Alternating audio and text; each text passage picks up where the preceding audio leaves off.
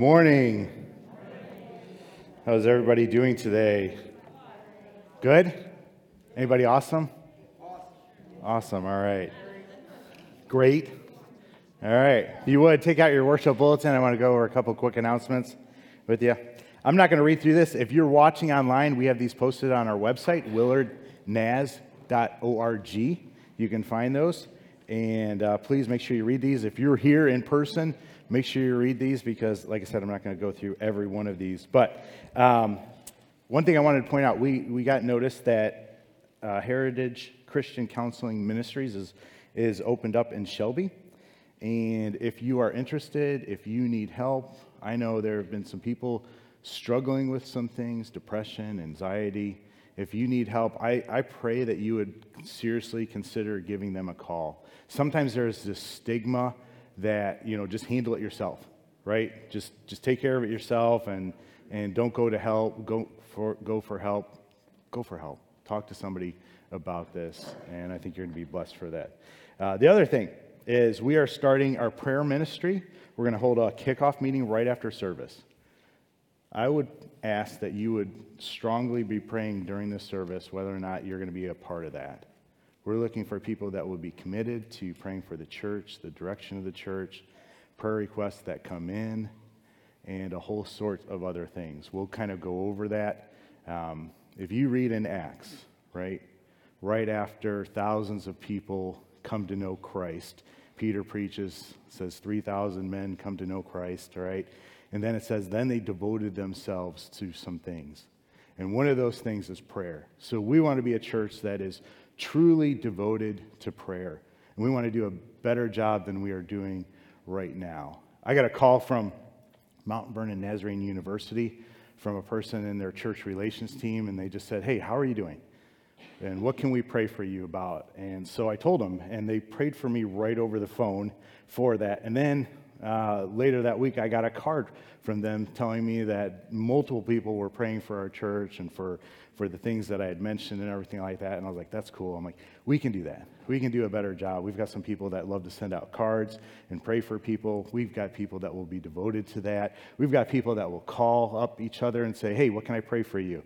So that's what we're going to be looking at and talking about in this prayer ministry meeting right afterwards. Now, 15 minutes. I'll try to get you out of here in 15 minutes from that meeting, so it won't take long. We're just looking for who's interested in being a part of it and kind of talking about some things. So let's be in prayer and pray for that. Now, are you ready?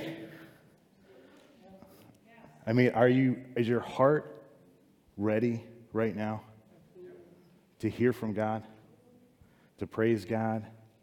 I hope it is. I hope you are preparing yourself. I hope and pray that the worship team can draw us into God's presence even further. And I'm excited. I'm excited for what God wants to do, for what God wants to tell us. And I'm just really looking forward to this time. All right. Would you stand with me?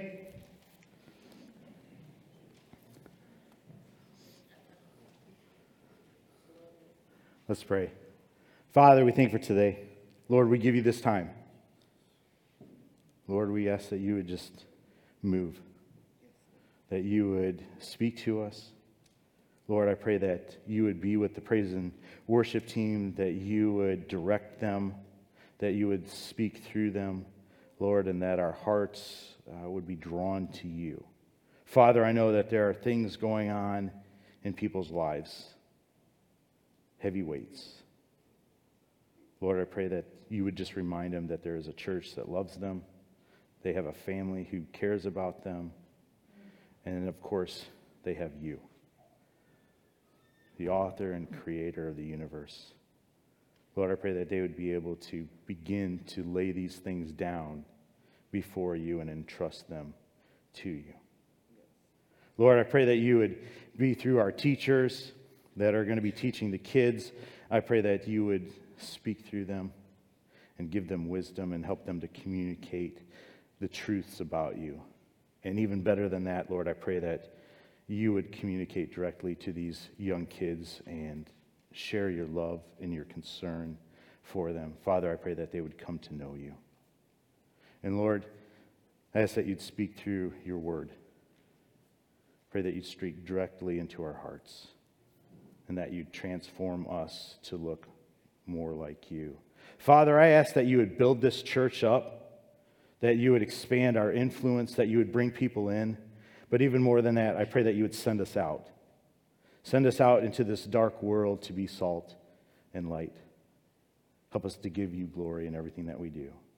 And Father, I pray for the sound. I pray for the internet. I pray for all the mechanical things. Would your hand just be on that and help everything to run smoothly so that we can give you glory, so that we can share the good news with people that are watching online.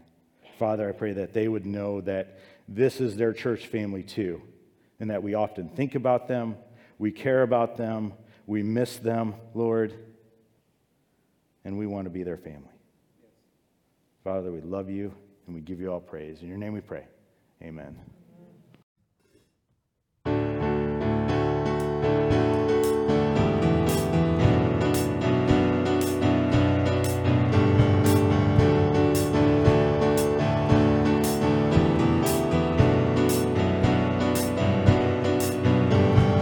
Come, let us worship our King. Come, let us bow at his feet.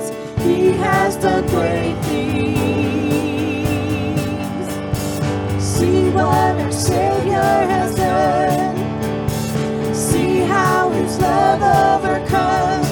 He has done great things. He has done great things. Oh, hero of heaven, you conquer the grave. You free every captive and break every chain, oh God. You have done great things. We dance in your freedom, awake and alive. Oh Jesus, our Savior, your name lifted high, oh God. You have done great things.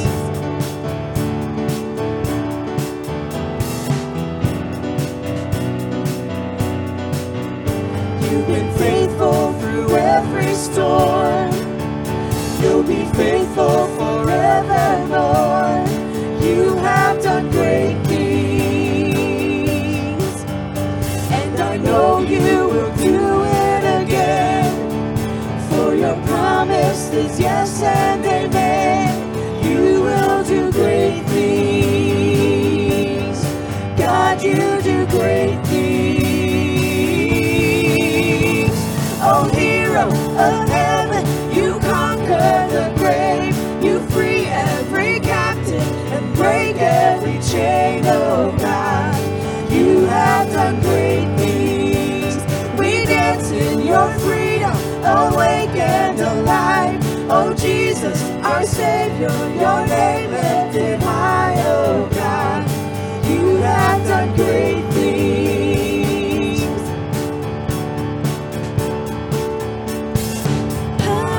Hallelujah, God, above it all. Hallelujah, God, unshakable. Hallelujah, you have done great things.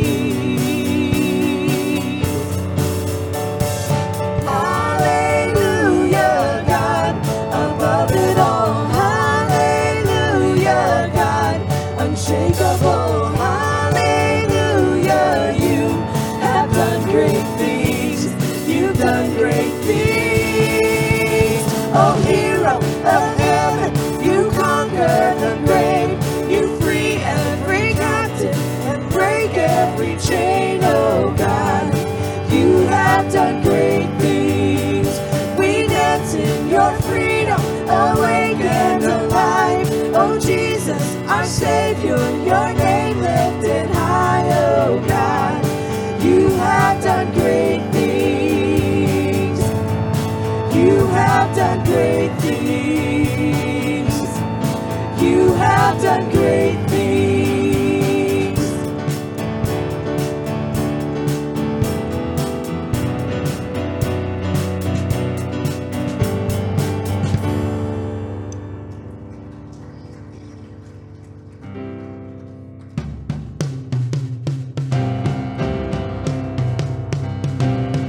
When all I see is the battle,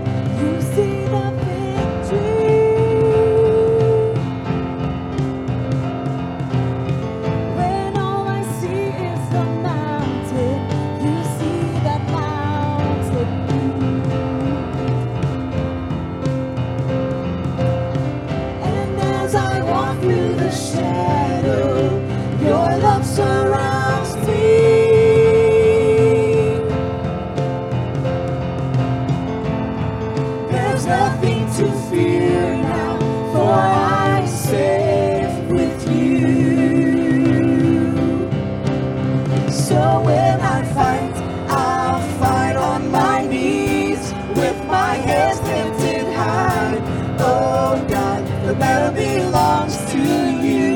And every fear I lay at your feet. I'll sing through the night. Oh God, the battle belongs to you.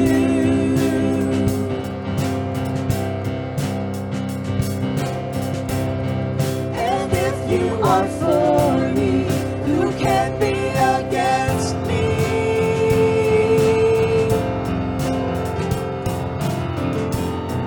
For Jesus, there's nothing impossible for you. When all I see are the ashes, you see the beauty.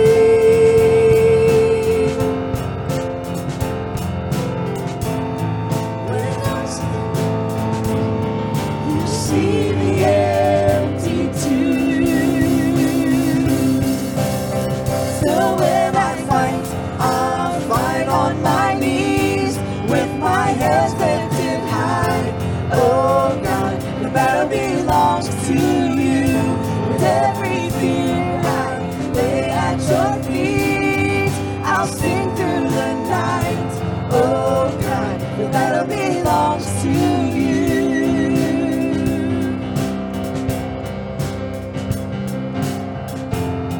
An almighty fortress, you go before us. Nothing can stand against the power of our God. You shine in the shadows, you win every battle. Nothing can stand against the power of our God. An almighty fortress, you go before us. Nothing can stand against the power of our God. You shine in the shadows, you win every battle. Nothing can stand against the power of our God. An almighty fortress, you go before us. Nothing can stand against the power of our God. You shine in the shadows, you win every battle. Nothing can stand against the power of our God. So when I fight, I'll fight on my knees with my hands lifted high. Oh God, the battle belongs to you. And every fear I lay at your feet, I'll sing through the night. Oh God, the battle belongs to you. Oh God, the battle belongs to you.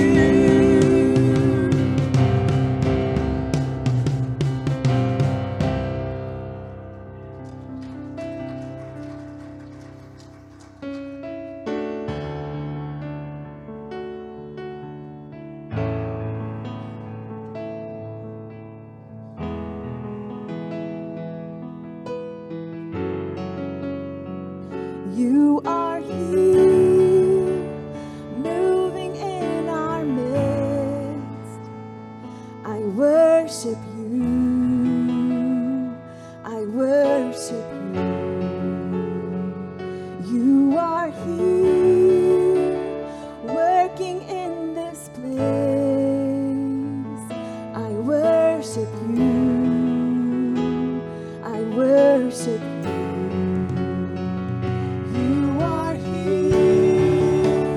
Touching every heart, I worship you. I worship you. You are here, healing every heart. I worship you. I worship you. You are waymaker, miracle worker.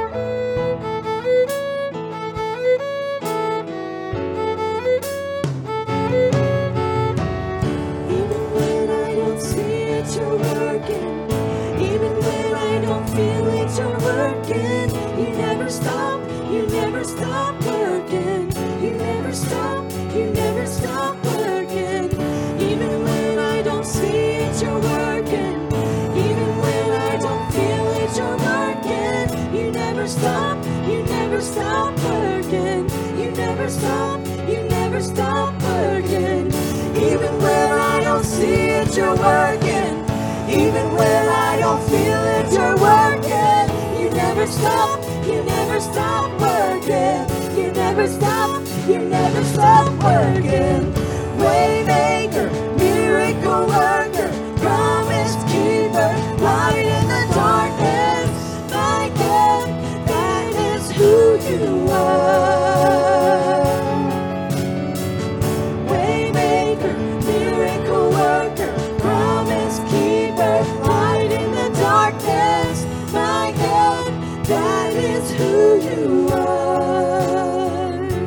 You are here, moving in our midst. I worship you. I worship you. You are here, working in this place. I worship you. I worship you. Waymaker, miracle worker, promise keeper, light in the darkness. My God, that is who you are. Waymaker, miracle worker, promise keeper, light in the darkness. My God, that is who you are.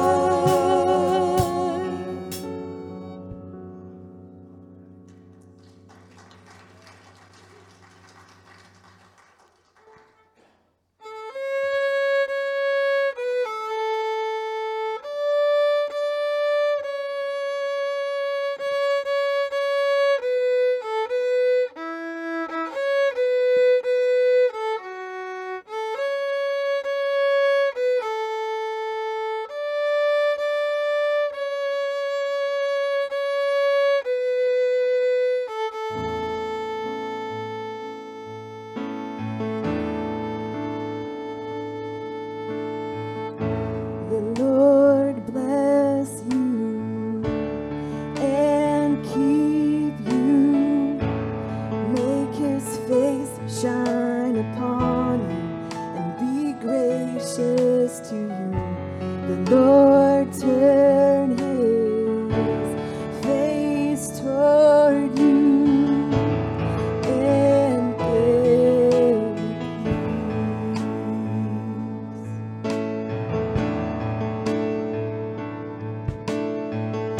The Lord bless you and keep you. Make his face shine upon you and be gracious to you. The Lord turn his face toward you and give you peace. Amen.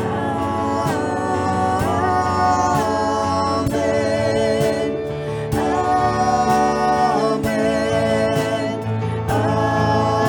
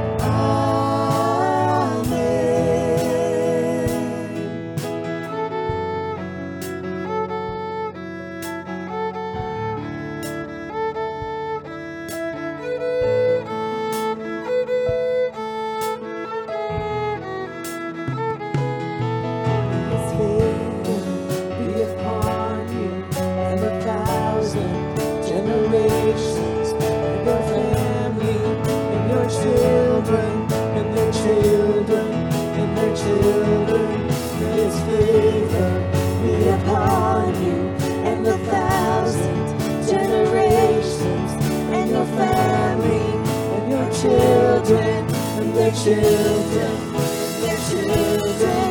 May His presence go before you and behind you and beside you, all around you and within you.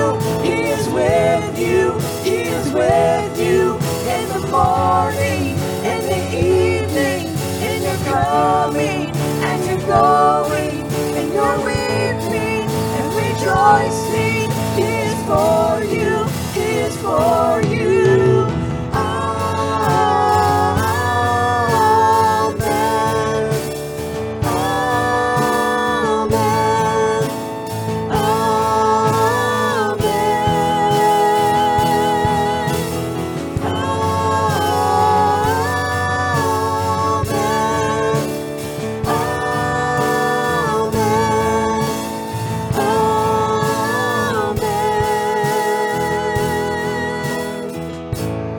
Lord bless you and keep you. Make His face shine upon you and be gracious to you. The Lord turn His face toward you and give you peace. All right, turn in your Bibles to Joshua chapter 3. Turn your Bibles to Joshua. We're going to start in chapter 1 real quick, and then we'll move on to chapter 3. If you were not here last week, we started a sermon series that is looking at this man called Joshua, and we talked about God's perspective in that last episode. We were in Numbers 13 and 14. If you did not see that, go back and watch it. But God had brought His people out of slavery, right? They were in slavery for hundreds of years. And God did some miraculous things to bring them out of that slavery. They were enslaved in Egypt, right? And as soon as they got out, Pharaoh realized, oh man, I made a mistake letting these people go. And so he gathers his army and he goes after them and he catches up to these Israelites, 3 million people at the Red Sea. So the Israelites have their back against the Red Sea and have one of the most powerful armies at this time at their front. And Moses tells the people, don't worry, God will fight for you today, right? And God does a miracle and delivers them from that situation, and that army is defeated, and the people didn't have to do a thing, right? And then when we caught up with them in Numbers 13 and 14, they're on the edge of the promised land. They're getting ready to go into the promised land, the land that God had promised them hundreds and hundreds and hundreds of years ago. And God says, hey, go check out the land. It's good. Go check out. Go look at the fruit, right? And so 12 leaders went into the promised land. It was a done deal. It was going to be their land. 12 leaders go into the land, and 10 start looking around and getting worried. 10 start seeing giants there. 10 start seeing big walls, enemies all around them. And instead of realizing, hey, God's already given it to us, like He's just already saved us and delivered us, they take God out of the equation. They take God out of their perspective, and they only look at it through their own eyes. And they're like, how are we going to take this land? They miss out. 2 of them, they'll remember what God said. 2 of them remember what God's promise is, and they're like, let's go. We can do this. God will give us this land. And unfortunately, the people listen to the 10. Their hearts are filled with fear, complaining, and everything spreads like it does through this people group, and they miss out on this opportunity. Because 10 said, there's giants there. And they didn't listen to the 2 who said, man, they're our prey. God will give it to us. So the challenge was to have that perspective, to look at things through the lens of faith, right? To include God in the equation, to include God in our perspective when we look at things, and not to just look at it with our own eyes. So that's what we talked about last week. Today, 40 years of aimless wandering have happened. A generation has died off. Only Joshua and Caleb, the two who said, let's go, only Joshua and Caleb remain. And once again, they emerged on the banks of the river, overlooking the promised land. And the question for them is the same question for us. How are they going to walk out of the desert and into God's promise? How are they going to walk out of the desert and into God's promises? We know it's going to take perspective, right? They're going to have to quit looking at things from their perspective and believe God's promises. Not only believe God's promises, but they're going to have to walk in God's promises. And that's going to be the challenge for us, the same challenge for us today. The key component, we already know it. The key component is faith, right? The key component is faith. These people ended up giving up a little too soon. Faith is more than just knowing. Faith involves action. It involves commitment. It's one thing to believe God will provide. It's a whole other thing to walk in that belief and continue towards that promise. So let's start the stage in Joshua chapter 1. Joshua chapter 1. If you start reading that, I just want to read one verse. It's verse 2.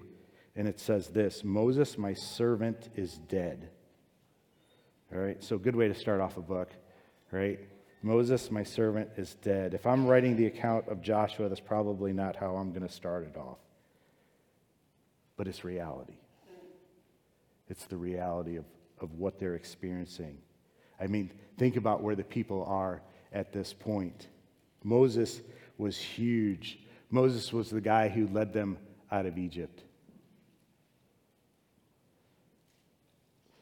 Moses brought the law to the people, right? And check out this account in Exodus 11:33. It says, the Lord would speak to Moses face to face, as one speaks to a friend. Then Moses would return to the camp, but his young aide Joshua, son of Nun, did not leave the tent. The death of Moses must have been extremely hard for the people. For Joshua, Moses was like his father, though.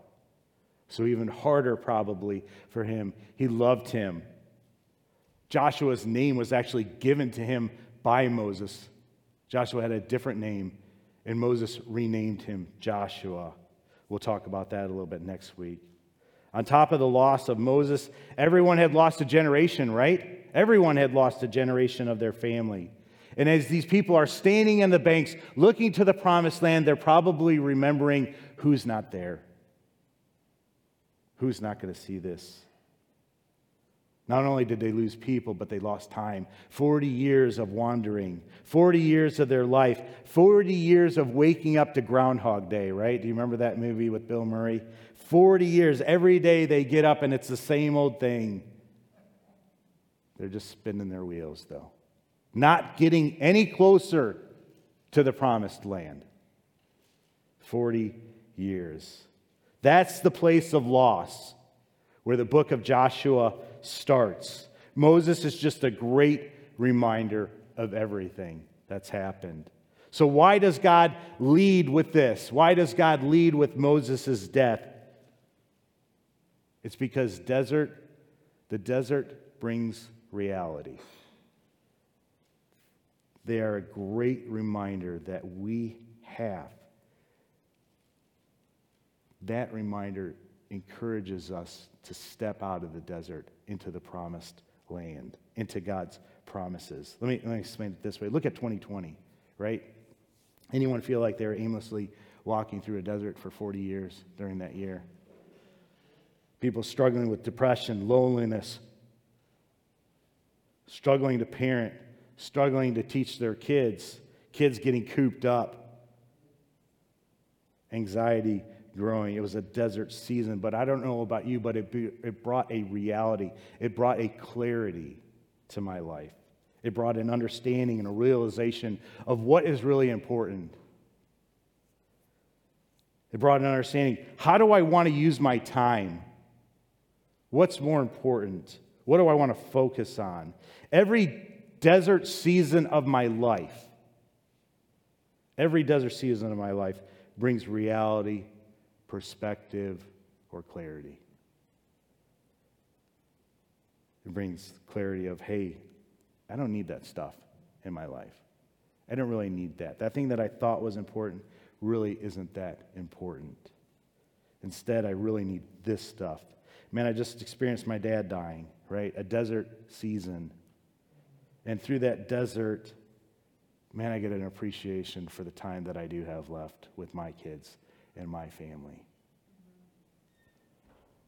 I get a perspective on church family and how encouraging church family can be during tough times. I get a perspective on time, the importance of relationships, not in letting things go and taking things for granted, right? A desert season. You learn things through desert seasons. And I know some of you experienced this, especially this last year. Some of you may have gone through a desert season and it was a relationship, right? A relationship that sucked you dry. A bad relationship. And all of a sudden you're like, man, that was a desert. I never want to go back to that desert. I want to go into God's promises. So that desert can push you into God's promises or into that pursuit of God's promises. All right. Turn to Joshua 3:1. Joshua 3:1. In this passage, I see some things that I think will help us walk out of the desert and into God's promises. Joshua 3:1.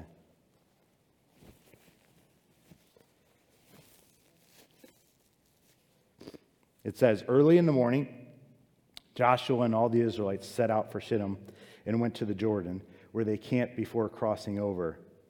After 3 days, the officers went throughout the camp, giving orders to the people. When you see the Ark of the Covenant of the Lord your God and the Levitical priests carrying it, you are to move out from your position and follow it. Then you will know which way to go, since you have never been this way before. But keep a distance of about 2,000 cubits between you and the ark. Do not go near it. All right, so Joshua sends out this message by other leaders to the people, and here's what's going to happen. The ark, right, the sign of God's presence. We just sang about God's presence, right, in that last song.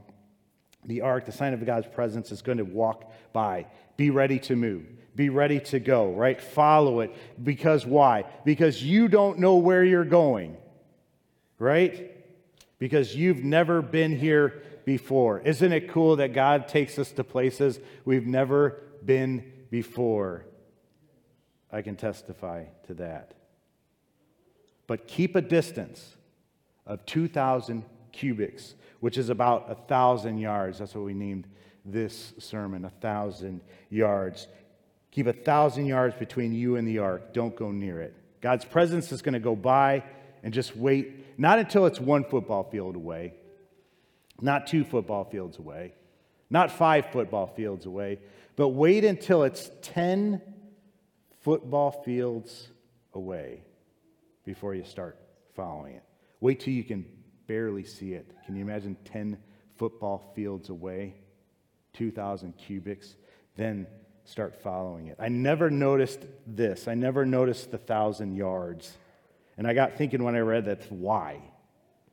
Why would he want them to wait for 1,000 yards before moving forward? This is one of those things that makes following God sometimes a little difficult, I think, right? What's the significance? What's the purpose of 10 football fields?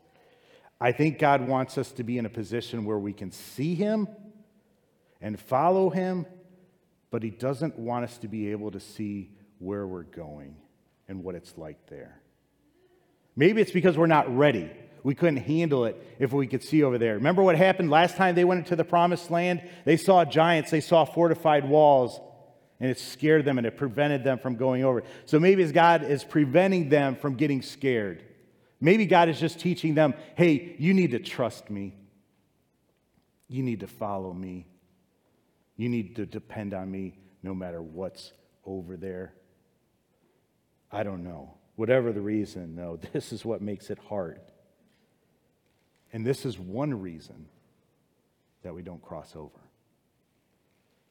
For us, we see the direction he's calling us, but we can't see what it's like over there, right? What's it going to be like over there if we cross over? The fear of not knowing sometimes, unfortunately, prevents us from crossing over, from walking into God's promise.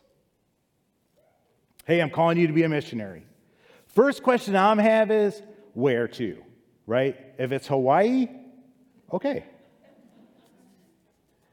If it's the Middle East, that sounds a little scary for me. So where are you calling me to, God? How am I financially going to be able to make it? Am I going to be able to provide for my kids? What happens when I retire? Am I going to be able to move back to the United States? And am I going to have the ability to buy a home and to make a good life for my wife? You know, those are the things that I'm going to be worrying about, thinking about. Those are the things that I want God to answer before I commit to being a missionary. But that's not how God does it, is it? Right?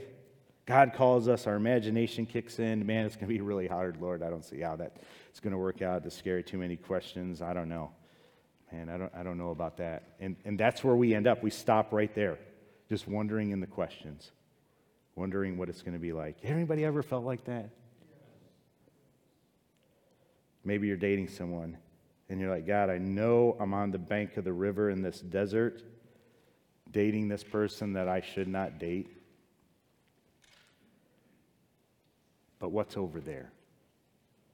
Am I just going to be alone over there? Is it going to be worse off? How long am I going to have to wait? What do you have for me? Can't you just show me what's over there? In my life, I don't know if God's ever shown me what's over there. And unfortunately, there have been times that have prevented me from crossing over, or at least delayed me. Sometimes he gets out a 2x4 and just makes it even clearer. But sometimes those things have been what has gotten in the way of crossing over. I tell you, though, the times that I have stepped out on faith, they might not be easy times, but there hasn't been a time I've regretted it. There hasn't been a time where I've not felt God's presence there with it. So we have to drop our need to see the other side and instead just put our faith in him and follow him, even when it's 1,000 yards away, or it feels like it's 1,000 yards away. Somebody needs to hear this, and here I am confident of this. Staying where you're at is not an option. It is a desert. It is going to suck you dry. It is going to kill you. There is nothing but death if you stay where you're at. Cross over. Let me say this, though. I'm not promising you an awesome spouse.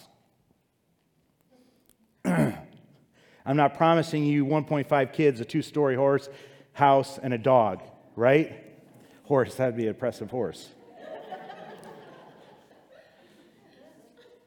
This isn't TV evangelist time. I can't promise you things. What I can promise you, though, is if you cross over, you will have God's presence. And my friends, that is far better than anything else. Cross over, get into his presence. You'll find out that's what you really want. That's what you're so desperate for. God says, follow me. You don't know where you're going because you've never been there before, but I'll take you there. I'll show you it. His presence is a great place to be for you, dads, for your family, Wives, for your family, it's a great place to be. Trust him. Step out in faith and obedience. How do you know the direction? Where is God at? You have to dig into his word. You have to spend time on your knees in prayer throughout the day. Okay, God, I'm looking for you. Where are you? I want to move towards you. What's getting in my way? What needs to go from my life? I want to cut things off. I want to get out of the desert. I want to pursue you. I'm tired. I'm tired of this desert. Anybody tired of the desert? I'm coming after you. Start setting a course for God's presence, and you will find him. So you start setting a course for God's presence for his heart. You thought you were heading over to the other side, right? I'm like, oh, cool. I'm going to pursue God. I'm going to go after him. It's just going to be nothing but awesomeness. I'm going to become awesome. I'm going to be around awesome people. And God's like, it's not exactly how it works, right? You're going to follow him. You're going to say, I just want to be where you are. And he's going to take you into his heart for people that are in bondage,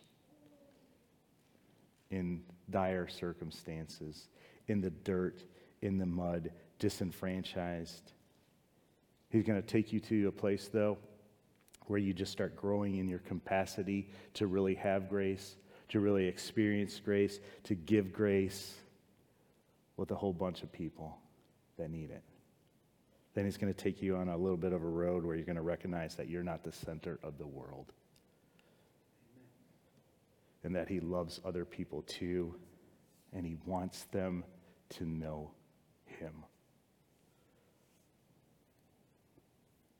Start setting a course for his presence, and the path is not going to be what you thought it was. It's going to be better. It's probably going to be harder, but it's going to be better. It might be 1,000 yards away, and you might not know where you're going, but he'll take you there. And I'm just telling you, part of the blessing too is not just where he's going to take you, but it's who he's going to make you into. Amen. Joshua 3:5, check this out. Joshua told the people, consecrate yourselves, for tomorrow the Lord will do amazing things among you. Now you're like, okay, that's what I'm talking about. The Lord is going to do some amazing things. So consecrate yourself.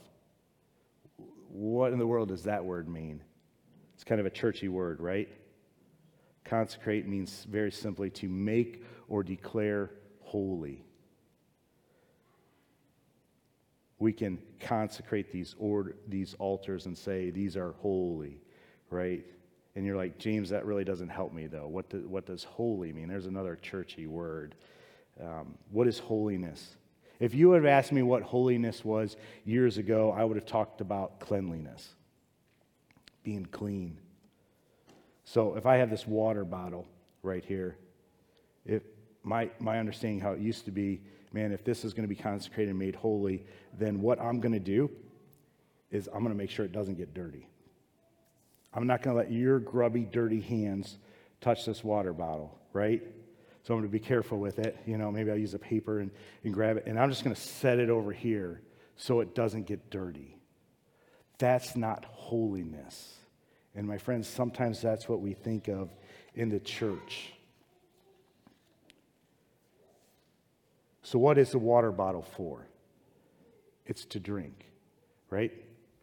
You got to drink it or you can't use it, right? So what is its extraordinary purpose? Holiness is about setting something apart for an extraordinary purpose. Maybe this water bottle is going to be for the praise and worship team to drink. Maybe that's the purpose that it's going to have. We're going to set it up just for them. And they're going to be refreshed, and they're going to be able to lead praise and worship. If that's the case, what is the only way this becomes unholy? Well, one way is if I hide it so it doesn't get dirty. And it never meets its purpose, then it's unholy, right? Another thing would be if I opened it up and drank it, right? Because it's dedicated to something else. It's dedicated to a specific purpose. That's the only way this thing becomes unholy, because it was set apart for the worship team. And now I'm going to come over here and drink it. Holiness means being set apart for an extraordinary, unique purpose. And my friends, that's who you are. God created you, fashioned you for an extraordinary purpose. And you have to get that. You have to realize that.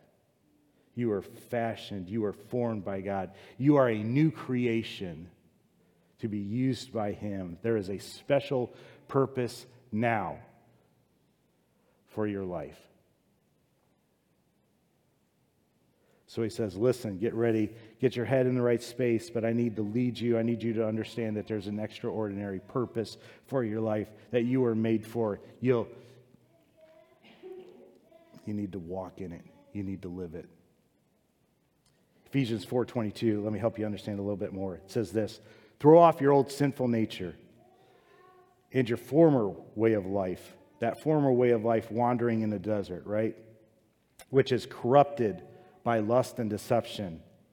Instead, let the Spirit renew your thoughts and attitudes. Put on your new nature, created to be like God, truly righteous and holy. All right, step off into that extraordinary thing that God has made you to be. That plan and that purpose for your life. Consecrate yourself to that. Set yourself apart for that. You were created to be like God. You were created in His image. Truly righteous and holy. Holy, not perfect, not totally clean by your own hand, but set apart for God's purposes.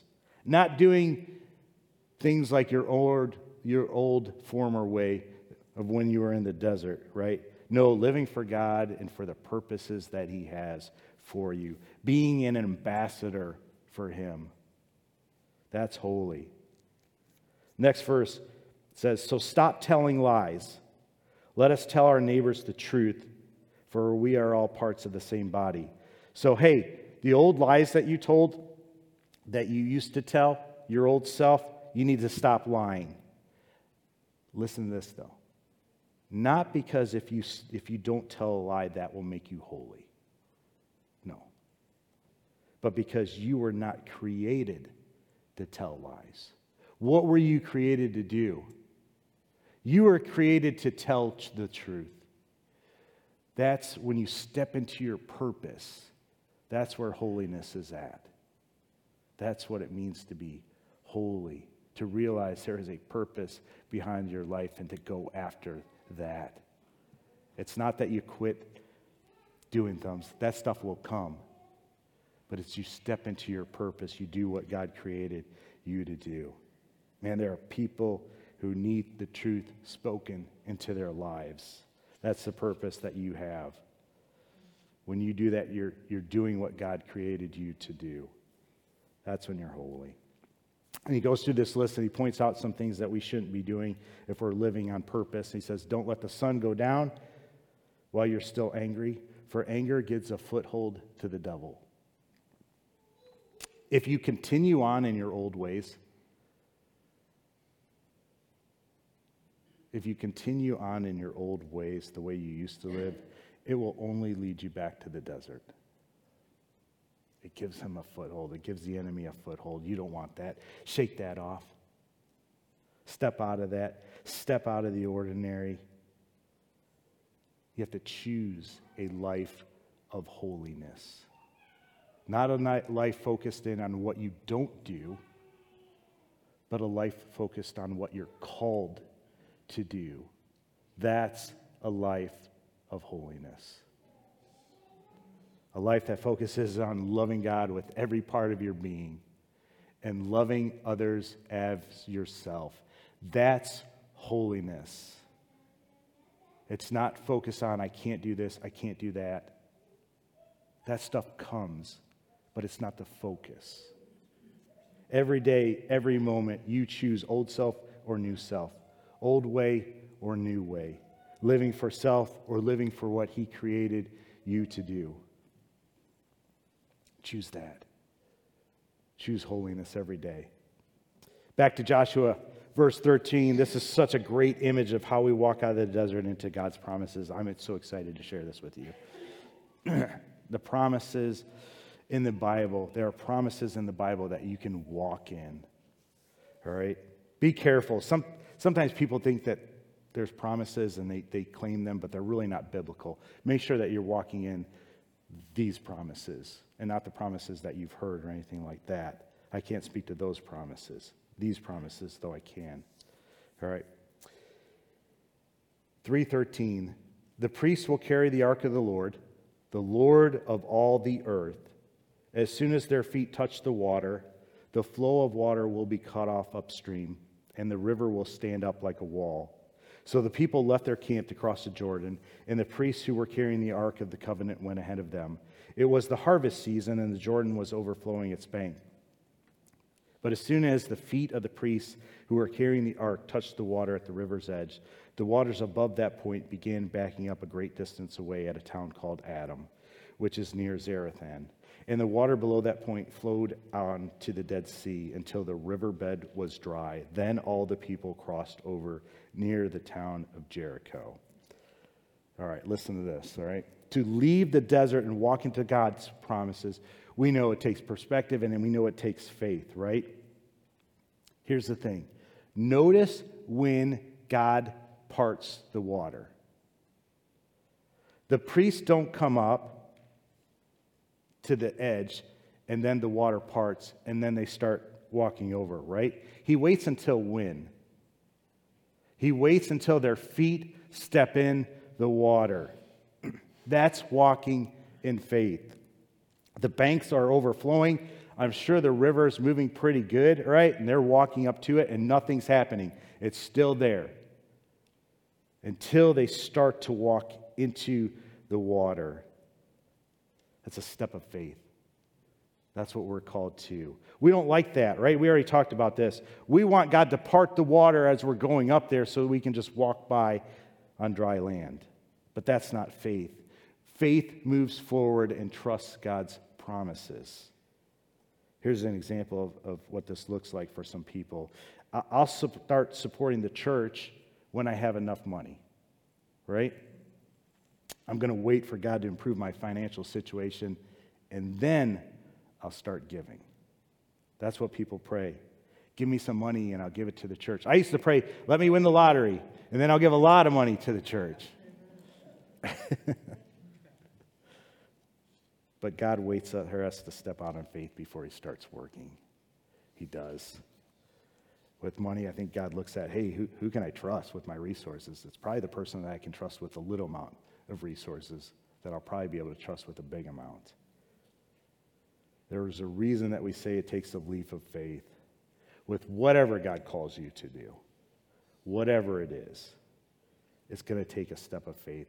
God asks you to get into the river while it's flooded, while it's moving fast. Now, I said that. That's not the part people really struggle with. That's not the real hard part. That's not the part that we need to be careful of. Because I know there are a lot of people that have taken leaps of faith. That's not the part I worry about, all right? God grabs their heart. They want to do this. They get up to that bank. It's a big moment right at the edge of that water. It's a big moment. And all of a sudden they jump in. That's the part where I get concerned. Leap of faith, yes, that's awesome. That's great. You've probably done it. What's your expectation, though, when you do it? What do you expect? My expectation is, bam, as soon as I hit that water, water's going to part, there's going to be walls of water on each side, and I'm going to walk through on dry ground. God, you said you'd stop the water, right? That's not what happens, though. You take a leap of faith, you jump into the water, and guess what? It's wet. You jump in, you're in the water. it's wet. It's still there. You start looking around, and guess what? The water's not changed in height. It's still the same level. It doesn't seem like anything's happening. Is this thing broke? God, did you sleep in? I'm here, but I took the leap. What are you doing? Do you not do miracles anymore? Have you ever been here? Have you ever taken a leap and you've jumped in the water and it just stays the same height right there and it doesn't part? God grabbed your heart. He called you to something and you jump in. It's clear, but it doesn't turn out how you imagined. Your feet are wet. Not only wet, but you're standing in the mud underneath the water, right? Like you determined to have a prayer time with your spouse and it's the most awkward thing you've ever done in your life. Or you tried to read the Bible and you don't have a clue what you're reading. You can't even remember what you just read. You start to tithe and your bills don't magically disappear. In fact, they just get worse. You try to witness to somebody and you crash and burn. You don't even know what to say. Do you know what I'm talking about? You feel like, man, I just made a fool out of myself. And here's the thing. What's your tendency at that point? I don't know about you, but my tendency is to start stepping back and to get out and to go back to that bank of the river because it's just not working. The water's not going down. Man, I confess my sin. I confess my sin to other people, and I'm still struggling with it. I have not been healed of this. Man, this promise seems to be broken. Or God's not doing any miracles. There are people, Christians, who believe that God does not do miracles anymore.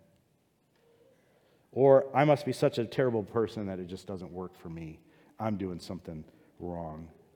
I don't know if you've ever been there, but man, I have. I've been standing in the water,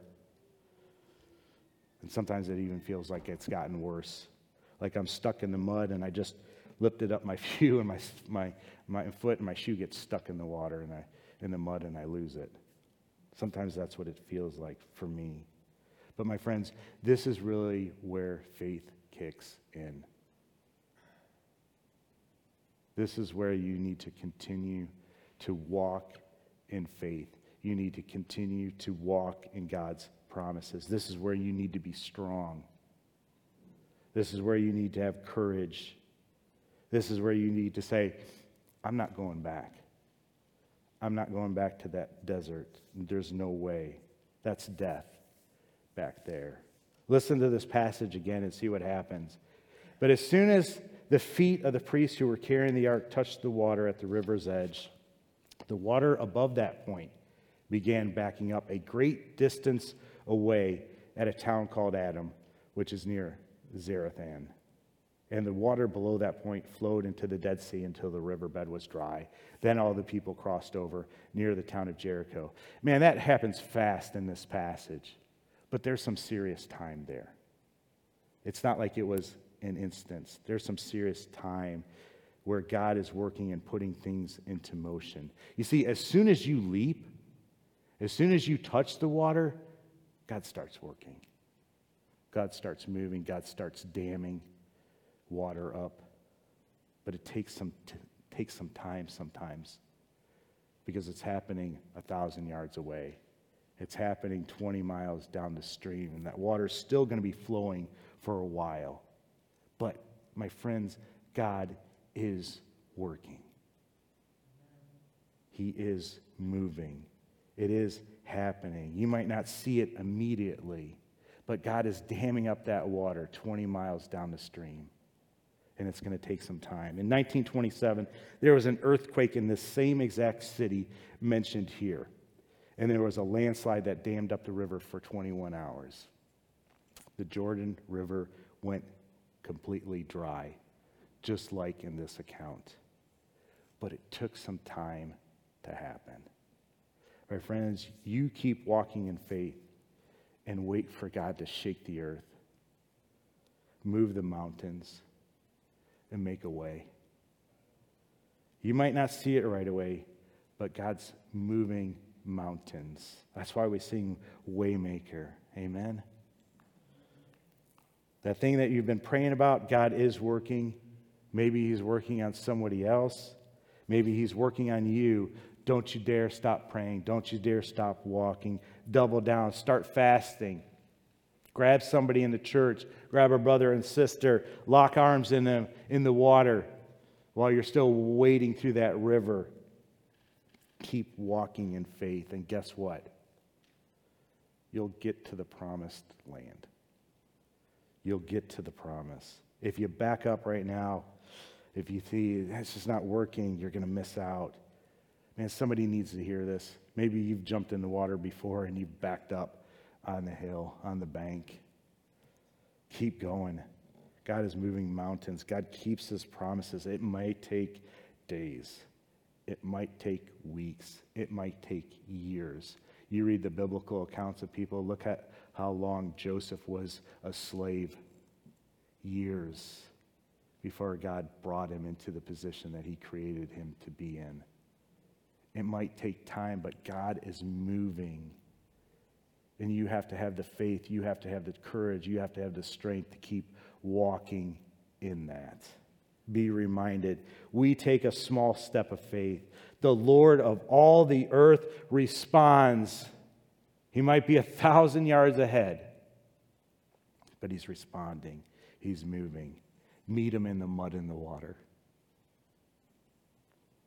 You have to keep taking steps, even when your shoes come off and you don't see those instant results. I'm not saying it's not hard. I'm not saying that, but keep walking in faith. Amen? Stand with me.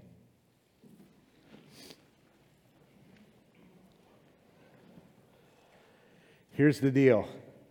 Some of you right now, God's calling you to take the leap, to take the jump, to take the step out of the desert. Do it. Get out of that. Man, I want you to jump in. You might be thinking that, I know God's calling me to this, but it's like he's 1,000 yards away. I can't see what it looks like. I got a lot of questions. Just jump in. Jump in, my friends. You can't stay there. You can't stay in the desert. It's death. It will kill you. You weren't made for the desert. You were made to jump in the water. Don't say, God, if you want me over there, open the door, part the water, kick the door down. Start walking through the water. Let him make the way, but start moving. Let him start working then behind the scenes and enable you. He's calling you out of the desert and into his promises. If he's doing that, trust him. And if you jump in, remember he's faithful. He's working. It might take time. Keep trusting, though. Keep pursuing after him. Like I said, lock hands with a brother or sister. Lock hands with a small group. Go out to dinner and talk about what's going on. Invite somebody over to your home. Talk about what something's going on. If you do that, I promise you, you'll have his presence. I promise you that you'll get to the promised land. Because he's faithful. He's faithful. Keep moving. He's moving mountains. The question is, will you trust him? Will you step out into faith? And will you keep walking in faith? Talk to him about that. Father, I just thank you for today. Lord, I thank you for what you challenge us with. Lord, I pray that you would call each and every one of us. Call us to what you'd have us do. And Father, when we're scared to death, when we don't know what's going to happen, when we're tempted to back out, to not jump, Lord, make us bold. Give us a boldness. Make us strong and courageous, Lord, and help us to take that leap. And Father, when we get in that water, don't let us quit walking. Father, help us to keep steering towards you, keep walking towards you. Father, help us to be there for each other when we're in that walk. Lord, we're in that mud, we're in that water. Lord, let us trust you to part the way in your timing. Lord, use this church. Send us out of here. Put us in people's path. Call us to witness to people. Call us to serve. Call us to sacrifice. Call us to give. Give us those opportunities, Lord. And help us to be faithful. Help us to step out on faith and trust your faithfulness. Lord, we love you and we praise you. Use us. In your name we pray. Amen. You are dismissed.